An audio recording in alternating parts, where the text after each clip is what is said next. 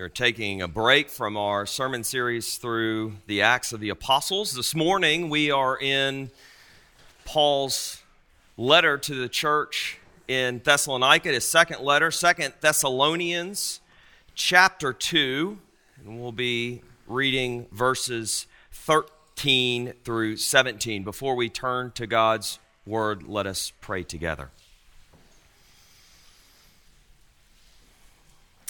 Heavenly Father, without your Spirit, who first breathed out this your word, we are not able to hear your word and obey it. So we pray that you would pour out your Holy Spirit upon us now as we read your word and seek to understand it and apply it to our lives. Give us ears to hear, hearts to believe, minds to understand, and wills to obey this morning. For we pray this through Jesus Christ our Lord and for his sake. Amen. 2 Thessalonians chapter 2, verses 13 through 17. Hear the word of our Lord. But we ought always to give thanks to God for you, brothers, beloved by the Lord, because God chose you as the first fruits to be saved through sanctification by the Spirit in belief in the truth. To this he called you through our gospel, so that you may obtain the glory of our Lord Jesus Christ. So then, brothers, stand firm and hold to the traditions that you were taught by us, either by our spoken word or by our letter. Now may our Lord Jesus Christ himself and God our Father, who loved us and gave us eternal comfort and good hope through grace, comfort your hearts and establish them in every good work and word. The grass withers and the flower fades, but the word of the Lord endures forever. Thanks be to God. Amen. It was 504 years ago today that Martin Luther, an Augustinian monk, posted his 95 Theses to the door of the Castle Church in Wittenberg, desiring to spur theological debate about what he saw as abuses of the church's sale of indulgences. The church was, in his opinion, seeking to sell salvation. As we know, what resulted from the posting of these 95 Theses was not simply a theological debate, but the beginning of what we know as the Protestant Reformation. And at the center of this Reformation was the doctrine of justification, with Martin Luther and the other reformers arguing that justification, being declared righteous in the sight of God, came by God's grace alone, through faith alone. Martin Luther himself claimed that the doctrine of justification by faith alone is the article with and by which the church stands, without which it falls. He also said this doctrine is the head and the cornerstone. It alone begets, nourishes, builds, preserves, and defends the church of God. And without it, the church of God cannot exist for 1 hour. Reformer John Calvin said that justification by grace alone, through faith alone, is the principal article of the Christian religion, so that each one may take greater pains and care to know it. For if we do not know what God's will is towards us, we have no foundation on which to establish our salvation or build us up in piety in fear of God. Dearly beloved, these are bold claims. But they were made because the reformers understood that the doctrine of justification addresses what R.C. Sproul has called the deepest existential problem a human being can ever face. And that is, how can a sinner an unjust person ever withstand the judgment of a holy and just God? If the Lord should mark iniquities, who could stand? This is a question that the psalmist asks in Psalm 130. Indeed, we, with the reformers, must be committed to justification by grace alone, through faith alone, in Jesus Christ alone, and we must reject any claims that we somehow contribute something other than our sin to our salvation. There is no other way that we are saved, for this is what the Bible teaches. As the Apostle Paul lays out in places like Romans 3, but now, Paul states, the righteousness of God has been manifested apart from the law. Although the law and the prophets bear witness to it, the righteousness of God through faith in Jesus Christ for all who believe. For there is no distinction. All have sinned and fall short of the glory of God, and are justified by his grace as a gift through the redemption that is in Christ Jesus, whom God put forward as a propitiation by his blood to be received by faith. This was to show God's righteousness, because in his divine forbearance he passed over our former sins. It was to show his righteousness at the present time, so that he might be just and the justifier of the one who has faith in Jesus. God reveals through his word that it is in the cross of Jesus Christ that God's wrath and love meet, his justice and mercy kiss. And praise be to God, he has offered up his own beloved Son, Jesus Christ, as an atonement for our sins. Jesus, who was without sin, has bore our sins in his body on the tree. He has taken the penalty of our sin as a substitutionary sacrifice in our place. And it is through faith in Jesus Christ, in his perfect righteousness, in his atoning death for our sins, in his resurrection from the dead, that we are justified, that we are washed clean of our sin, clothed in the righteousness of Jesus Christ, and set at peace with God. But Paul insists that even faith is a gift of God. In Ephesians 2, 4 through 9, he writes, "But God, being rich in mercy, because of the great love with which he loved us, even when we were dead in our trespasses, made us alive together with Christ. By grace you have been saved, and raised us up with him and seated us with him in the heavenly places in Christ Jesus, so that in the coming ages he might show the immeasurable riches of his grace and kindness toward us in Christ Jesus. For by grace you have been saved through faith. And this is not your own doing. It is the gift of God, not a result of work, so that no one may boast." What God's word asserts and affirms again and again is that God is sovereign over salvation. From beginning to end, it is a work of the Lord. Praise be to God. And we find this here in our passage in 2 Thessalonians, where Paul states that it is God who has chosen these believers in Thessalonica for salvation. He states in verse 13, "God chose you as the firstfruits to be saved." Now, the word firstfruits is a word referring to the first part of the harvest, which was dedicated as sacred to God. So Paul might be alluding to those he was writing to in Thessalonica being the first converts of many more who would be saved there. And this would have certainly been an encouragement to the believers there, that despite persecution, despite hardship, God would bring more to faith in their city. But rather than first fruits, other versions read, from the beginning.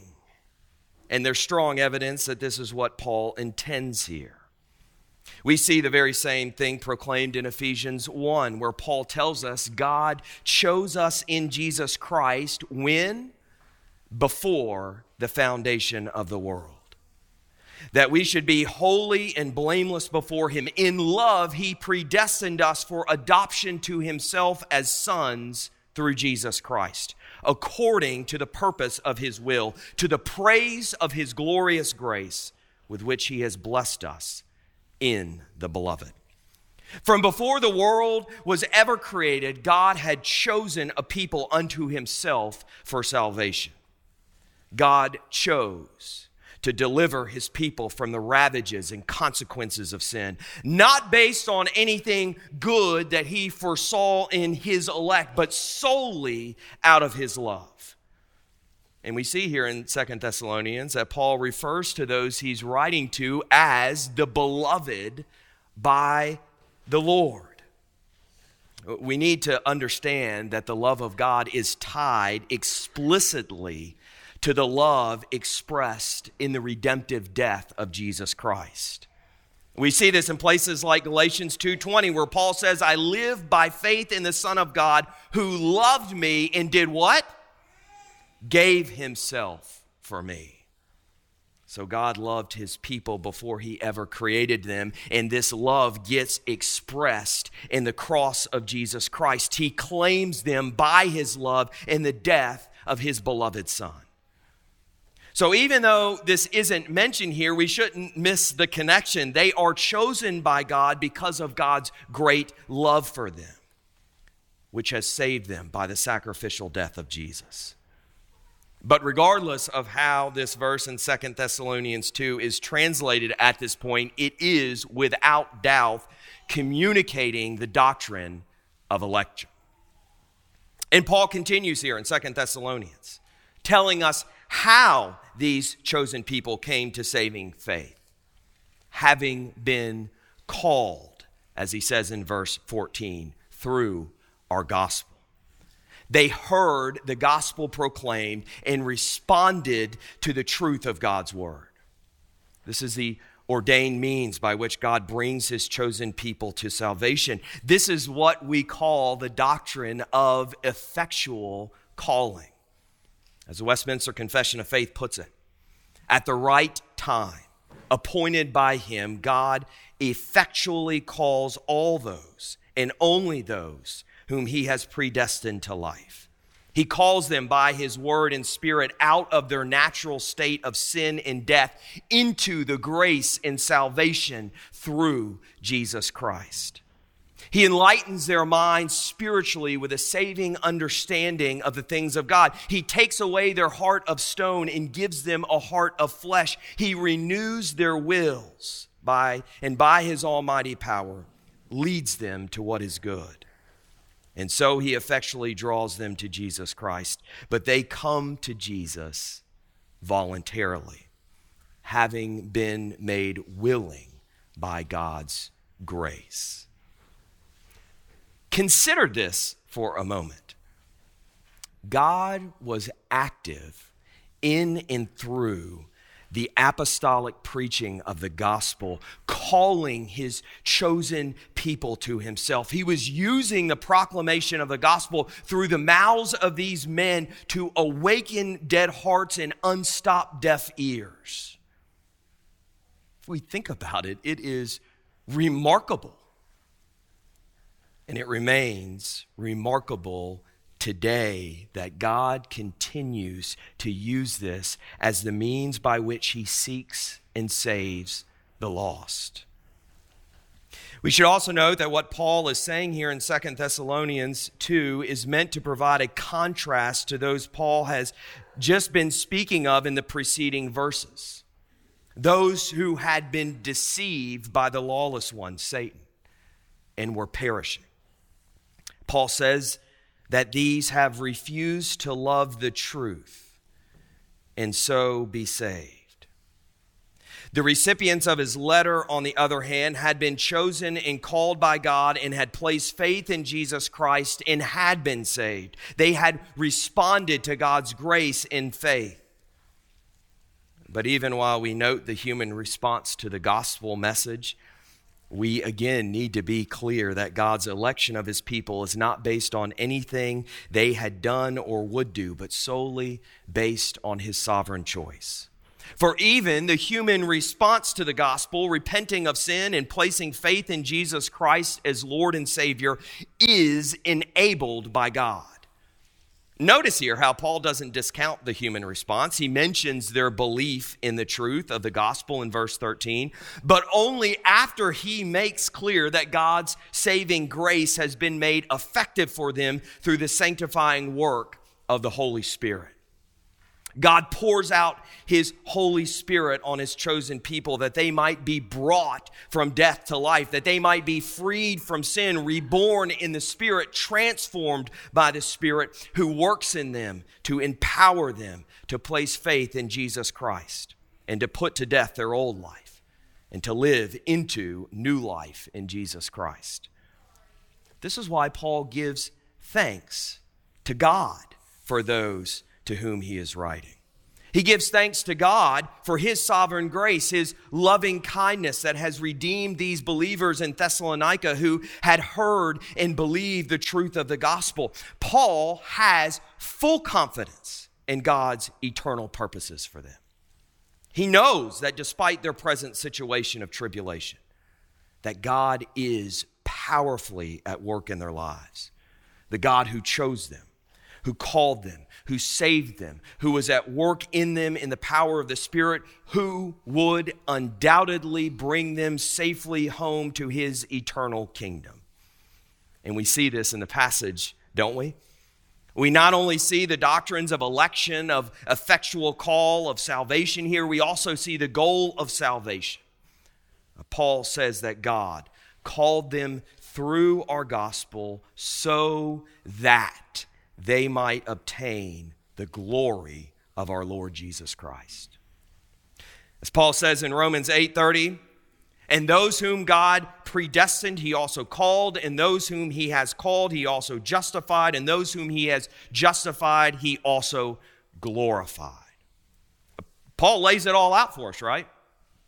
The Lord is faithful to strengthen and protect his chosen people. The purpose of his call is that his people will share the glory of Jesus Christ.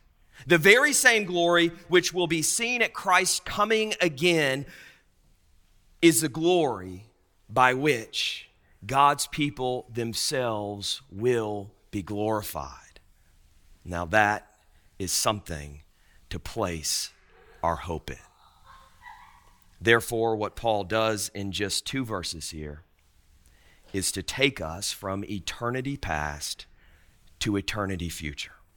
From before the foundation of the world, the beginning, to glory, helping us to see that God at every point is working out his sovereign plan, which includes our election, our calling, our salvation, our sanctification, and ultimately our glorification.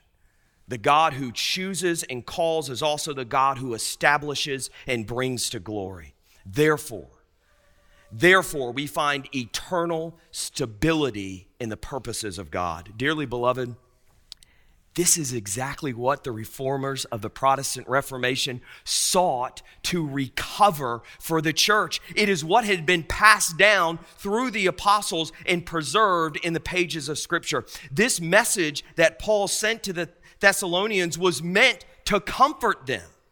It was a comfort to them that they were to find all of their peace in God's sovereign saving grace. There was no need to fear in the face of difficulty and danger. Their salvation wasn't in any way unstable.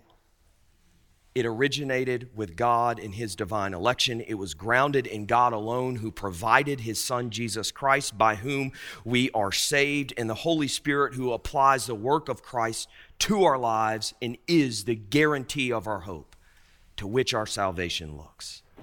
It's exactly what the reformers wanted for believers. by returning them to the apostolic message. They wanted them to have a strong assurance of their salvation, a security based on God's great love, demonstrated in his sovereign purposes in Jesus Christ.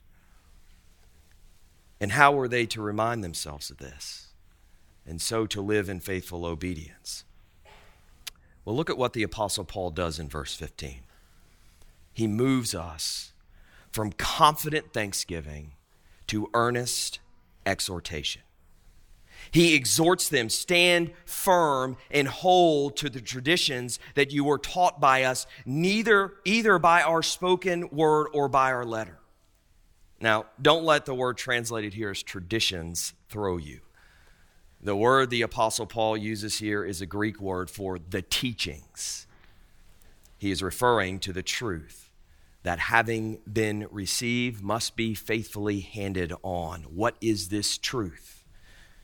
It is the teaching of the apostles, which Paul says in many places in his letters that he is passing on to these churches and individuals to whom he is writing. And the teaching of the apostles is what has been taught to them directly by Christ, and is that which have been faithfully recorded and preserved for us in the Bible. This is the apostolic traditions to which Paul speaks.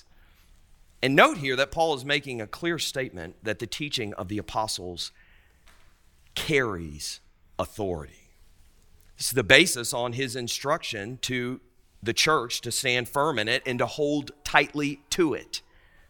And this is the case because he understood the teaching of the apostles to be God's inspired word. And we see this in Paul's writings where he contends that the message he proclaims is not from men, but from God. And as we consider the impact and implications of the Protestant Reformation this day, we need to understand that as much as the Reformers pushed justification by grace alone through faith alone, as much as they exalted God as the one who is sovereign over all of his creation and who is sovereign over our salvation, as much as they proclaimed this truth as a comfort to believers, as a truth by which we can have assurance of our salvation, behind and underneath all of this was a recognition of the supreme authority of Scripture. For it is in Scripture that one finds these doctrines of election and salvation and sanctification and glorification. It was from his reading of Scripture that Martin Luther became convinced of the need for reform in the church. And the Reformers insisted that Scripture alone was our supreme and final authority for life and faith. That isn't to say that there aren't other authorities like church councils that we should respect and obey, but there is no authority above Scripture because Scripture alone is from God. It is God-breathed, as Paul says in 2 Timothy 3:16. Every other authority should be tested against the authority of Scripture because every other authority is from man, meaning every other authority is fallible and errant.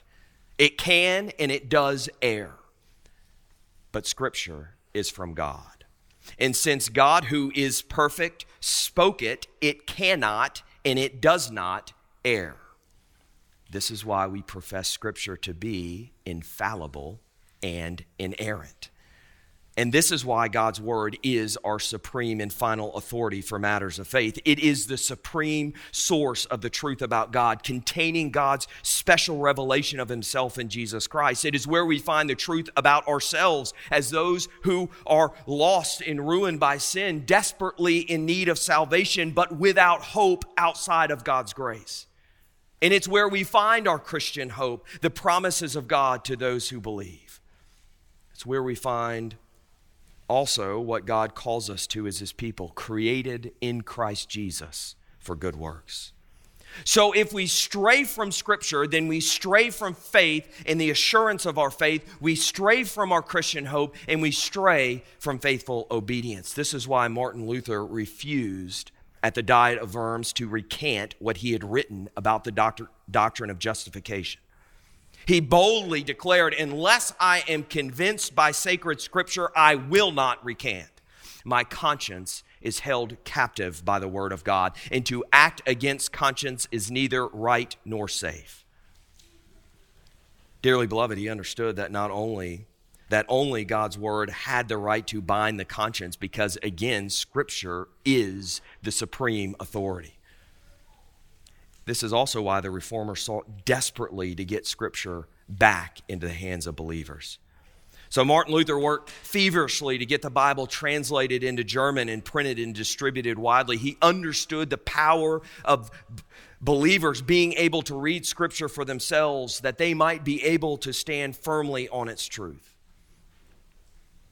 And as we look at these verses in 2 Thessalonians 2 this morning, we need to see the picture that Paul paints here by his language of standing firm and holding on to the apostolic teaching we have preserved for us in Scripture. The image is that of a gale. Now, this is something that we should be able to relate to here in Louisiana, where we have experienced a hurricane or two, several, in fact, in only the past few years. So we should be able to get what Paul is communicating here. He's warning that the church is in danger of being swept off their feet and being wrenched from their handhold. In the face of hurricane-force winds of the world, he instructs the church community to plant their feet firmly on solid ground and to cling to something solid and secure, holding on for dear life.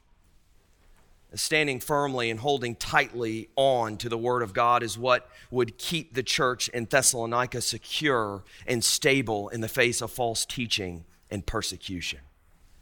Even as the Lord was establishing them, they were to be constant in their faithfulness before the Lord, and their commitment to stand firm and hold fast to God's word was key to this.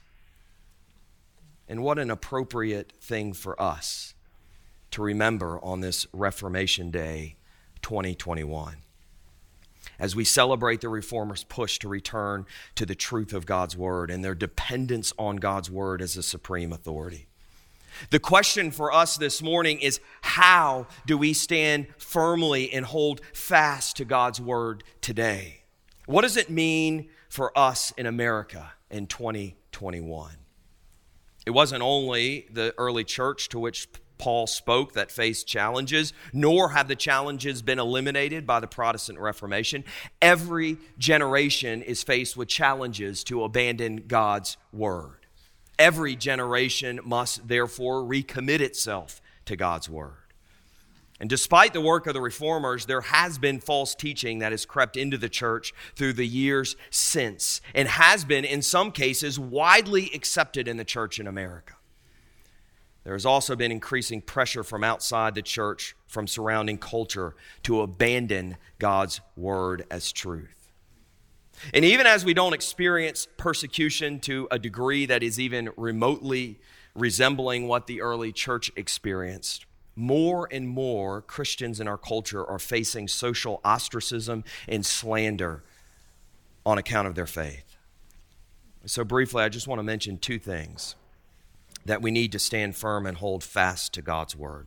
One of these is negative, and one of these is positive. So first, from a negative perspective, we must not be shaken by theological novelty, but must firmly reject it. We must not be shaken by theological novelty, but must firmly reject it. The believers in Thessalonica were up against a strong delusion that threatened to shake them and had to be rejected. This is the context of what the Apostle Paul writes here in chapter 2. It's also the context of the Reformation. Although it was the Reformers who were charged with innovation, in fact, it was the medieval church's innovative distortions of the Christian faith and worship that required a recovery of apostolic Christianity. Rome had pretended to be always the same, but it had accumulated a host of doctrines and practices that were unknown to the ancient church, much less to the New Testament. The Reformers then were attempting to return the church to true apostolic teaching. And we too are up against some strong delusions. We too must be careful not to allow the church to return to a corrupted state like the one that the reformers found themselves in, where the truth of God's word had been subverted. For us, theological novelty might come in the form of ill-intentioned individuals who wish to add to God's word or do away with what they find repulsive in God's word, whether that be a doctrine like the virgin birth or the bodily resurrection of Jesus that is found to be irrational according to human reason, or whether that be aspects of God's law that are decided to be outdated because they do not fit today's norms. And sometimes these are very easy to identify. There's no shortage of books declaring to have long-lost stories about Jesus that either has been recently discovered or that the church supposedly tried to hide because it gave a view of Jesus that the church didn't wish to have exposed. These are nonsense. They're nonsense. They need to be rejected. Also easily identifiable are those declaring essential truths of Christianity unimportant, while asserting that we should find allegorical meaning in the story of Jesus. Like Jesus was simply a good teacher who wanted all of us to be kind to one another and live our best life now, but never intended for us to follow him as Savior and Lord. Again, this is nonsense that should be flatly rejected. But sometimes these theological novelties are presented with a great deal of biblical evidence. And I use the term evidence loosely because the peddlers of these novelties, what they do is work to create carefully crafted arguments, which might, for instance, be filled with Greek and Hebrew word studies for passages which they dislike the plain meaning of. And these word studies might, for instance, reveal that a certain word or phrase really was not an eternal truth of God, but it was somehow bound to a specific time and culture, and can therefore be disregarded as a teaching that guides our ethics.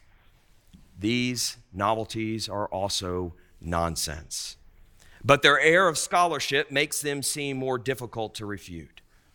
And many who wish to justify sins that are viewed as acceptable in the world around us have been misled by these lies.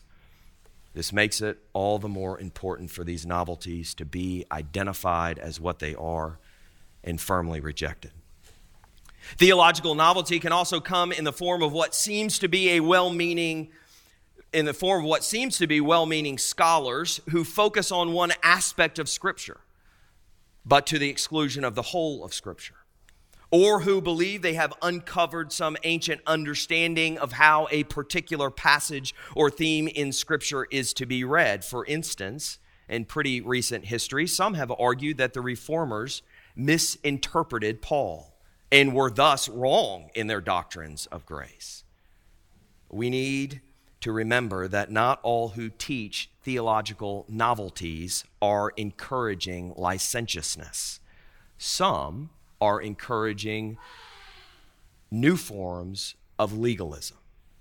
And both of these things were going on in the early church and have continued throughout history. Legalism and licentiousness must both be rejected. But it's important that we have a strong grasp of the whole of God's word to ensure that we don't fall prey to theological novelty. For typically, every theological novelty quickly falls apart when held against the full counsel of God's word. Second, and very briefly, from a positive perspective, we need to constantly submit ourselves to the authority of God's word, and thus be continuously reformed according to God's word. A motto that was birthed from the Reformation is reformed, always being reformed according to the word of God. Now, this is a phrase that's been greatly misused by some who have twisted it to mean that the church should always be changing and innovating to keep up with a changing world. So usually this means the church should be molding itself according to the ways of the world. But what the phrase actually is getting at is that we, in submission to Scripture, should be always being brought into greater conformity with God's word and its agenda, rather than seeking after our own desires. So, for instance, as we read through the study of the book of Acts, We should seek to allow God in the power of His Holy Spirit to reveal to us ways in which our church and our individual lives need to be brought into greater conformity with the biblical principles laid out for the church and for believers from the very beginning. And we might discover in our study of Scripture that other ideas from the outside world might just have crept into the church along the way. These might be from what was considered human wisdom or best business practices, and they might seemingly work well out in the world. But if they are not in accordance with God's word, then they are keeping us from being the people and the church God intends for us to be. And they need to be repented of as we bring our lives into conformity with what God says in His word as right and good. And when we do this, we are standing firm and holding fast to God's word, declaring God's word to be trustworthy and unchanging, even as the world around us constantly shifts beneath our feet. Brothers and sisters, if we do not commit ourselves to this, if we do not teach future generations to do the same, false teaching will creep in and will lead us astray. The outside world will shake us from our hope. We will abandon faithful obedience to our Lord and Savior, who gave His life that we might live in the joy and peace and freedom of our salvation. So my prayer on this Reformation Day 2021 is that we will stand firmly and hold tightly to the truth of God's word, as Paul urged the Thessalonians to do and as the reformers modeled for us. And to God be all the glory. Let us pray.